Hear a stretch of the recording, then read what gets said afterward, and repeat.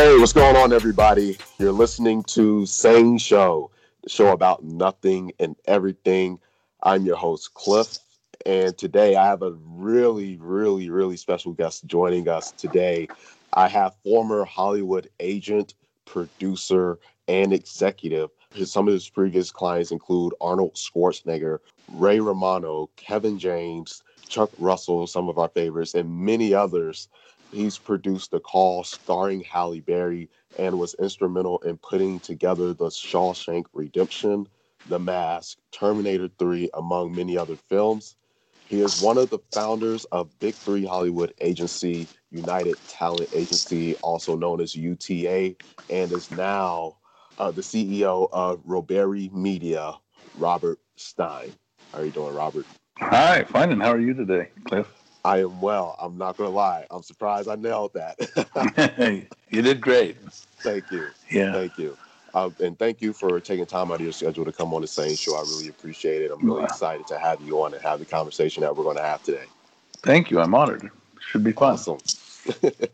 Really quick, before I jump into it, I want to take and shout out all of our listeners in all 60 plus countries around the world. Thank you guys. I love you guys for continuing to like, share, and subscribe to the Sane Show. It means a lot. I really appreciate it. I love you guys. And if you're listening and you don't already follow us on social media, be sure to check us out on Instagram and Twitter at sane_show. That's sane, SANE_show. And then on Facebook, you can find us at Sane Show. Again, it's Sane Show on Facebook. So today we're going to be having a conversation about figuring it out. We're also going to have a conversation about agents, and then following those two segments, we're going to have an interview with you, Robert, so that the listeners and I can learn more about you, the things you do, and all the fun and exciting things that go along with that. Great. First segment, figure it out. This is one of my favorite things about you, in our first conversation, and you've said this quite a few times too, and a lot that you've done, you figured it out, right? And when I think a lot of, my mind goes to skill versus will, right? And like I said, when we're figuring things out, oftentimes we don't have the skill, so we got to have the will to learn that skill or to learn whatever it is that we're trying to figure it out. And me personally, I don't think a lot of people nowadays, and this is me being biased, I don't think a lot of people really have that in them to want to figure things out. And I can think for myself that there's a lot of situations, even being a podcaster, like having to figure it out, navigating this industry, having to figure it out, how to get to this person or that person, how to pull this off, how to pull that off, and ultimately getting to that end goal. So really just want to have a conversation with you and, get your thoughts on it when we talk about, again, figuring things out, especially, again, you've had a lot of success. You're still very successful, and you figured a lot of things out for yourself. So I'm going to go ahead and turn it over to you. Okay. Well, thank you for that intro. I appreciate it. Yeah. I think your assessment is correct. I think oftentimes people feel that the proper skill set will help figure things out, and often they do. For me, I did not and could not learn in a classroom setting, so I didn't ever go to classrooms, college or high school or any of that stuff, didn't matriculate. So I was put in the position of trying to figure things out. And life is kind of interesting, and as much education as you can get is important, but it doesn't always tell you how to operate within the confines of day-to-day business. You have to be inventive and creative and kind of willful. I'm fond of saying that as a creator and a salesman more than anything else, because we're all salesmen of some part, even those who are creators. Isn't that the truth? We're all selling all day long. Even as an agent, this is my motto. All day long, you get no, no, no, no, no. How about no? What do you think about no? I got a client, no. That's what happens all day long.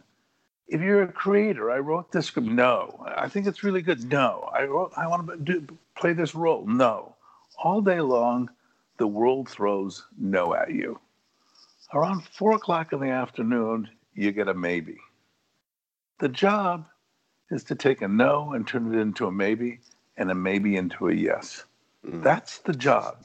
That's the job we all have, no matter what it is that we do. Take a no, because that's what you're going to get. Turn it into a maybe. Turn the maybes into a yes. And what that requires is to kind of figure out why you're getting a no, or who can say yes, or who can say maybe, or because there's very few people who can say yes. Most people can say no. Almost 95% of the people you deal with in an everyday transaction will be able to say no. They can't say yes. So the trick is to get that no, turn it into a maybe, and a maybe into a yes. And what that requires is, as you had said, a willfulness. You can't just stop because they say no. Well, that's just one person's opinion. I'll find another person who agrees with me, who at least will be open to it. And that's the kind of willfulness that I'm talking about when I say, you got to figure it out. You got to figure out who's the right guy to tell you what you want to hear and how you can get to where you want to get. That's the game. Yeah, that's so true. I'm just over here being a sponge right now. So okay. And what you said is so much wisdom, and you really hit it on the head when you talk about, we're all salesmen in our own way. And it's so funny because I have a background in sales, from B2C. I've sold cars. I've done business sales, and I've even managed. And I was thinking about this last night. I said, my sales skills have been very critical in my success in the industry, because you got to have a will to make it in sales, one, and not give up, and be able to take no after no after no and find a way to get to the yes, getting to the right people. And so it was, all of what you said resonated with me. I mean, it hit home. Right. I think the other piece of it is failure. Yeah. You gotta embrace failure. You gotta look at failure as a pathway to success. That's what failure is. Failure is not the end. Failure is the beginning. When they say no or you fail, that's when you begin. There's a Muhammad Ali quote that I absolutely love, and I don't know if your listeners are familiar with it or you are, Cliff, but Muhammad Ali quote that I really embrace, and it goes something like this. Ain't no shame in getting knocked down, just shame in not getting back up. I love that quote. That's what we do every day. We get back up, because all the world does is knock you down. Every now and then there's a shining light, but most of it's like getting knocked down and picking yourself up. And you got to love that. You got to embrace failure. You got to embrace the no and not be afraid of it. It's just on the pathway to success. Yeah. Yeah. And like I've talked about with other guests on this show, especially when we talk about failures and learning to embrace, because if you hit it out the park the first time, what did you learn versus not getting it? You learn, and I know where I need to do better next time, or how to go about this. I always like to go back to it was a $250,000 pitch to the Coca-Cola company that we didn't get. We came very close, we didn't get, and it hurt me. I'm not gonna lie, but I learned from it. And I look back at it, and it's like, yeah, I'm glad it wasn't supposed to happen that way, and there was a lot to be learned and taken from that. Go ahead. No, you're preaching to the choir. I agree with you completely. You didn't get that one, you get the next one. Right. Exactly. And you probably did get the next one, right? Yeah. I did, and a whole lot more. Good. That's the game. That's the game. Yeah. And, I think rather than, I'm not sure if I completely agree with you. I would phrase it slightly different about the current environment. People aren't willing to figure it out. I think I would rather say they're too willing to take a no. Because, no, well, I guess that's not going to work. Well, that's the end of it, if you want to play that game. I'm a believer in no, it's just a pathway to maybe. You gave me something to think. Okay. You gave me a nugget to think on. Okay, good. That's good. That's what I'm here for. So, if I had any words of wisdom, I would say, toughen up your skin, put on your big boy pants or big girl pants, put on your fighting gloves, and get ready to face the world, because no one's going to give it to you, and it doesn't mean you have to take it, but you got to fight for it. Amen. There it is.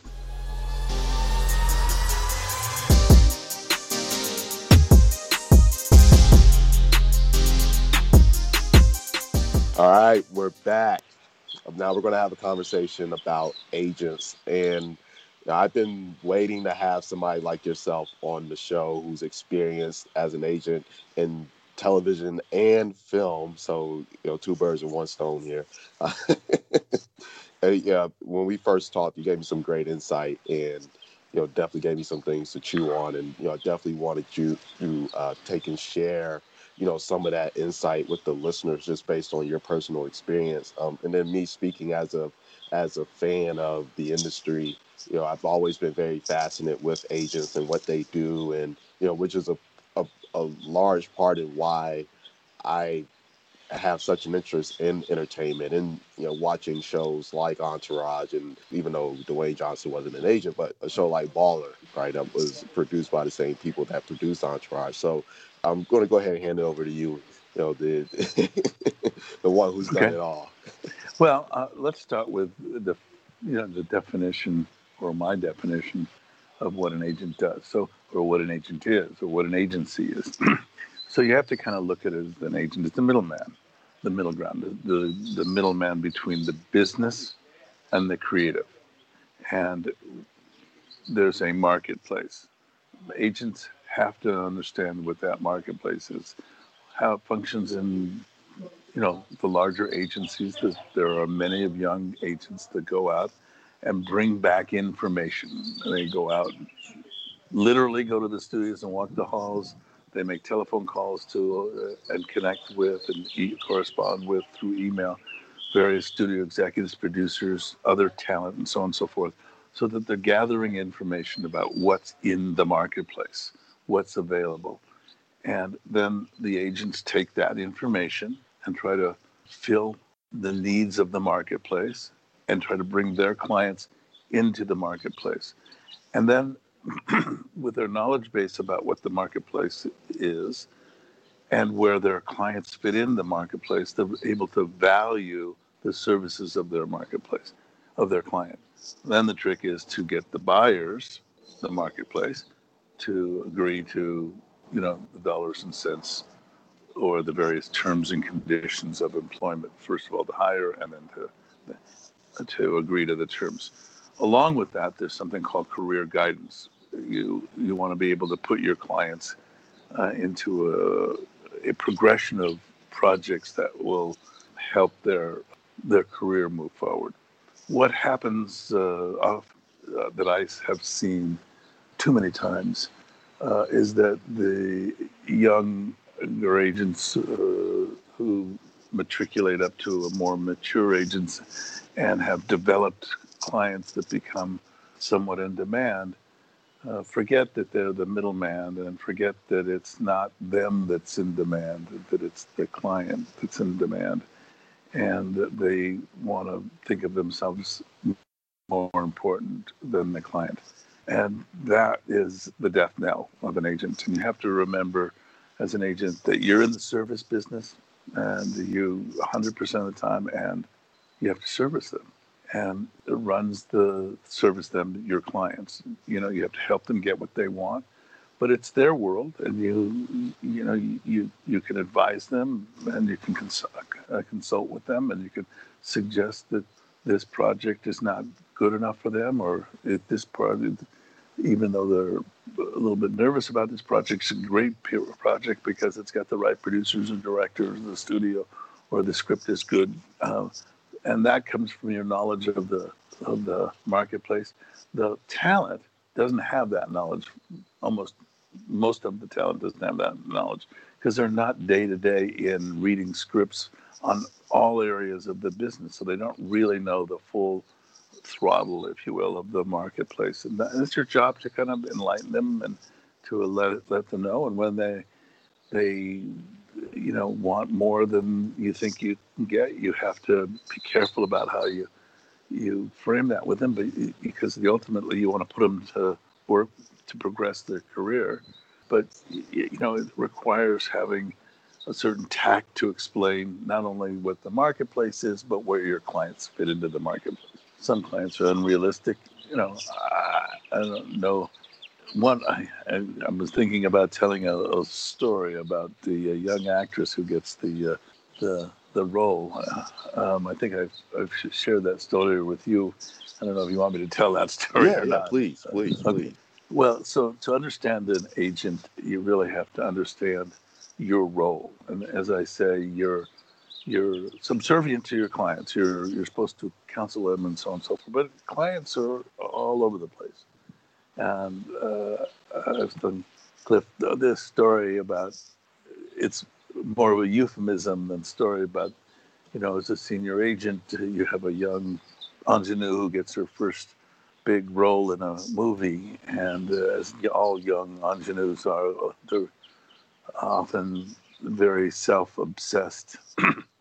But as an agent, senior agent, you got to take them seriously and let them know you believe them. So you take them to dinner and you go to the restaurant and you sit down, and the 22-year-old young ingenue who's just got this role shows up 15 minutes late.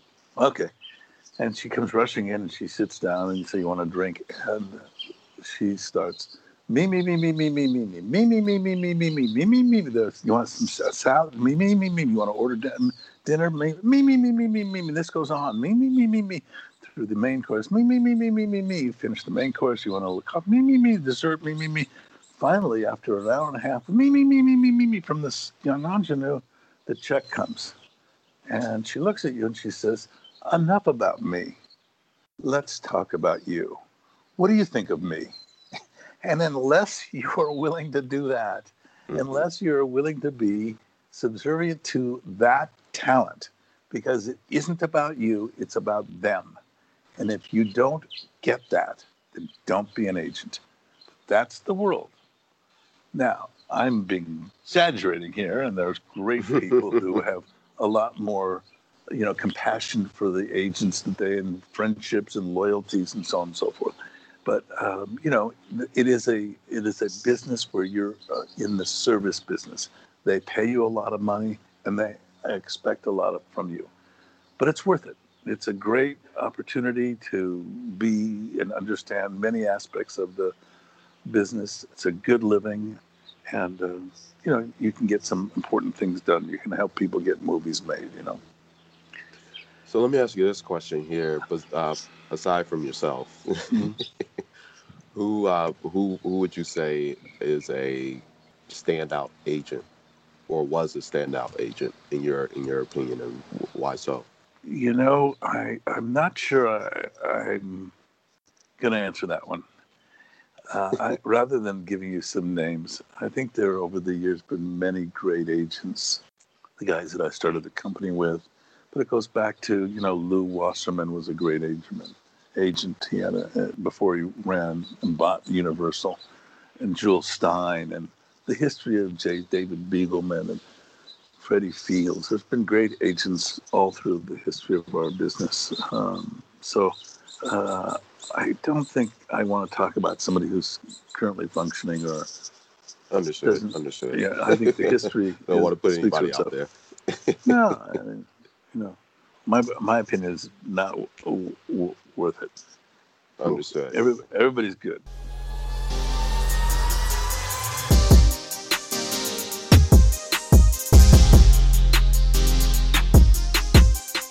All right, we're back. I'll say I've really been enjoying this. So I'm going to go ahead and ask you some questions so that the listeners and I can learn more about you, the things you do, and all the fun and exciting things that go along with that. So I'm going to fire off with this first question. You said that the opportunities that you created for yourself may not exist now because companies now require college degrees and a certain amount of experience for entry level positions, I can only tell you how annoyed I've been by that. How does Mm. that make you feel about people who, like yourself, can figure it out, but don't have any experience or not the necessary experience and have no desire to attend college as well? Well, I would like to slightly retract what I said.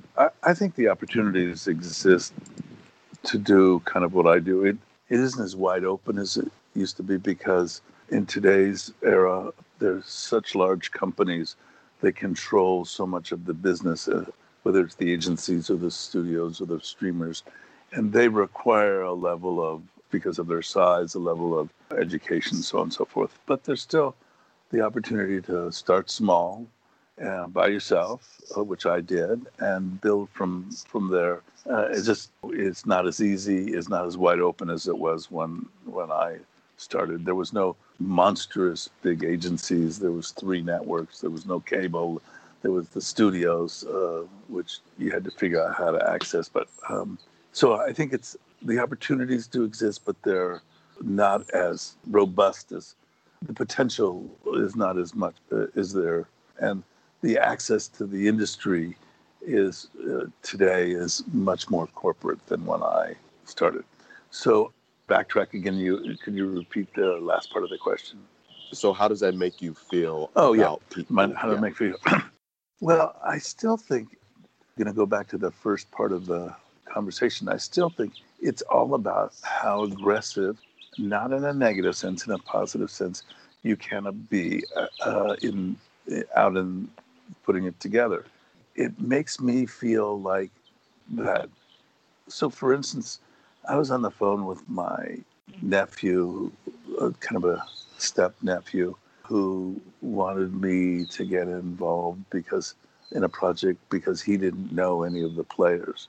I turned to him and said, "Well, look, this is not something that I want to do, but that doesn't prohibit for you. You know who all the players are. Pick up the phone and call them. Figure out how to get to them and keep at it. Are you saying to me that you can't figure out how to get somebody to read your script at this company? I just don't believe you. I just don't believe that's the truth." So I think part of what you were saying before, and then I slightly changed, the will is prevalent out there as it was. The business is much bigger, but I still think there's people who go out and grab themselves by the bootstraps and go make it happen every day, are not force fed, and recognize that it's about the will of your personality and the will of your desire to get something done. And just like in my day, there was plenty of people who just didn't have that will and were satisfied getting up every day and getting a paycheck. That's not was never my thing. Not that it's good or bad, but I think I think it doesn't.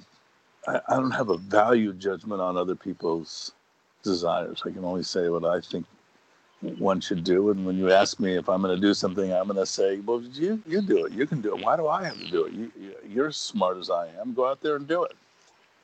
My next question to you, having come from a family of immigrants that escaped Nazi Germany, Mm-hmm. how does it feel having come from such humble beginnings and to become so successful? What goes through your mind when you reflect on your life journey and legacy? Well, I would argue with the premise of the question. I have never seen myself as successful. I have a twin sister, and one of the questions that people always ask you when you're a twin is, "So what's it like to be a twin?" And it took me about 50 years before I knew how to answer. And the answer that I finally came up with, well, before when I wasn't a twin, well, how the heck would I know what it's like not to be a twin? I've always been a twin. So it's just what I am. And I don't know any different than being raised with an immigrant family. What I was able to do was, learn from it and exploit it and use it and relish the cultural embodiment of that. I guess I would argue for me that the death knell of success is believing that you're successful. Once you believe you're successful, there's nothing else to do. I've never believed I'm successful. I basically have always believed that I'm a failure. And then I just go from one failure to the next failure. The failures get bigger, and I succeed a little bit in putting them away. But, and the great part for me is that I've learned to be okay with the failure, It's okay. Mm-hmm. It's just the pathway to success, And I don't know how you define success. I feel kind of more closer to answering your question. I feel lucky that I was raised in an environment where we had a different culture than many of the children that I went to elementary school or high school with, who maybe that's what motivated me. So I guess what goes through your mind when you do reflect on your life journey and legacy? Well, I don't do a lot of time reflecting on it. I got other things I want to do. I'm not spending time thinking about the past. I'm not a person who has too many regrets in life.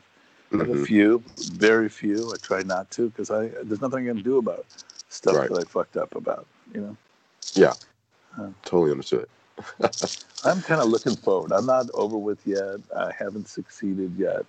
I'm still the book hasn't been finished. The last chapter isn't written yet. As a matter of fact, the last 4 or 5 or 6, 7 chapters haven't been written. I like the drive. I love it. So a lot of times when people think of Hollywood agency, they think of Ari Gold from HBO's Entourage, played by Jeremy Piven and loosely based on Hollywood agent, now CEO of Endeavor, Ari Emanuel. From your personal experience as an agent, how relatable did you find the character Ari Gold? Well, I think you used the proper word, loosely based. I don't think it's anything else like that. Other than that, I think it's loosely based. I watch the show, but not all that often. There's a show on Call My Agents. It's a French show that's on Netflix, I think it is. And a lot of people who have watched it and ask, what do I think of it? Well, it's kind of feel good. It doesn't really have your day-to-day kind of life. You as an agent, you get up, you start your day between 5:30 and 6. You got to work out to get some health going, and you're in a staff meeting at 8 o'clock, and you have 20 people asking you a lot of different questions, and then get back to your desk. You try to read the trades, and you end up. In my day, it's a little bit different now.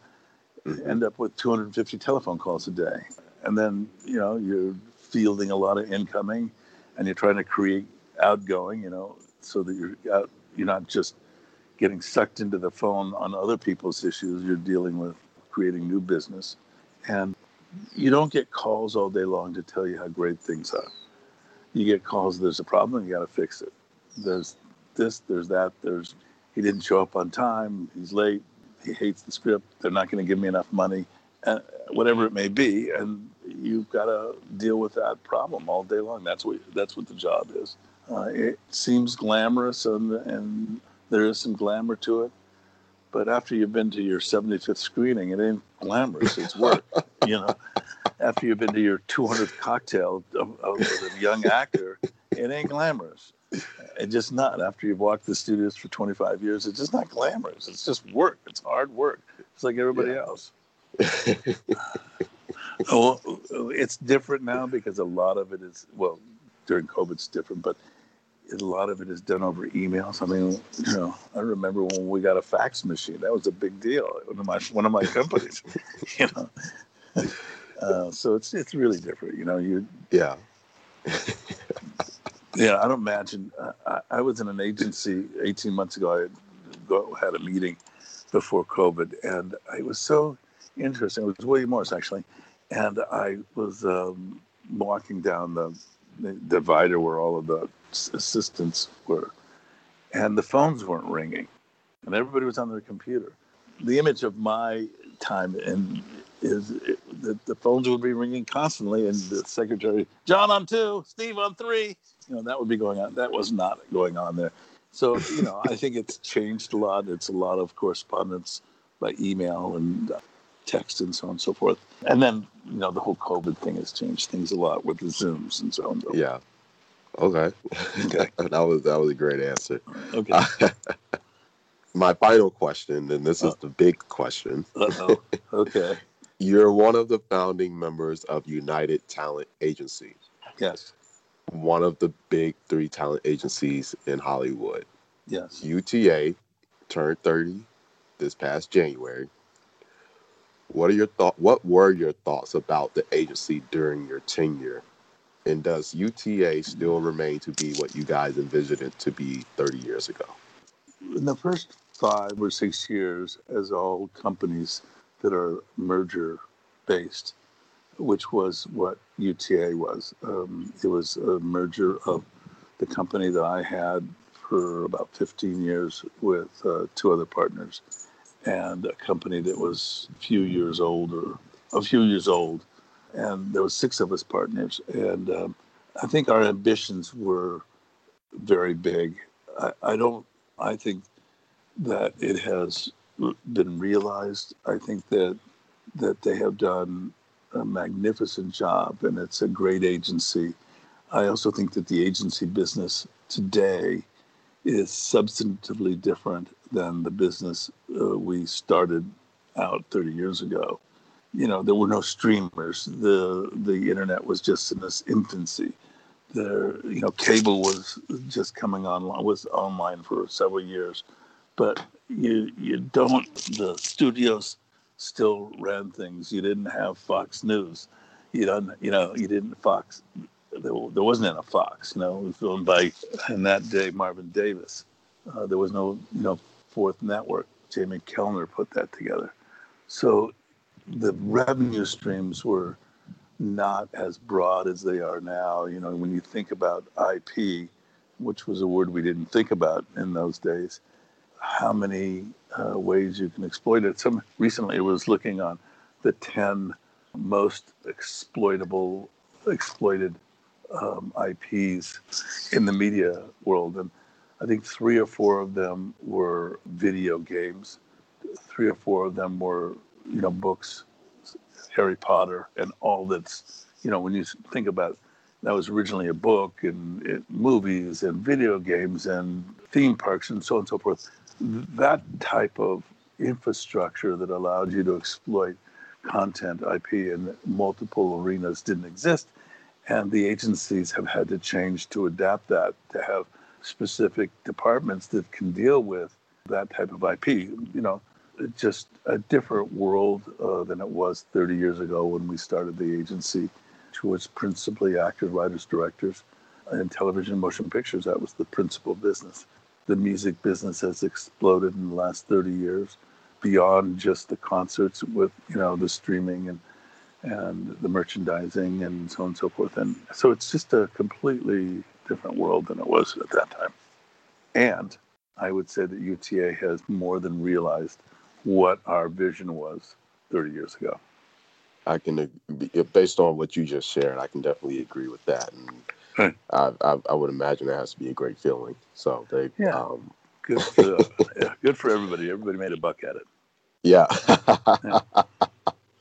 Awesome. Okay. That was awesome. That was awesome, and I really enjoyed having you on the show, and I mean that when I say that. Thank you. Well, thank you for giving me the opportunity, Cliff. Yeah. I'm honored to have you as a guest as well. So yeah, definitely. Thank you again. I know the listeners are going to enjoy this one, and listeners, thank you guys for continuing to again like, share, subscribe, and spread the word about the Sane Show, and continuing to tune in. I appreciate you guys. I love you guys. And you guys are listening to Sane Show about nothing and everything. And until next time, we're out. Talk to you soon, Cliff.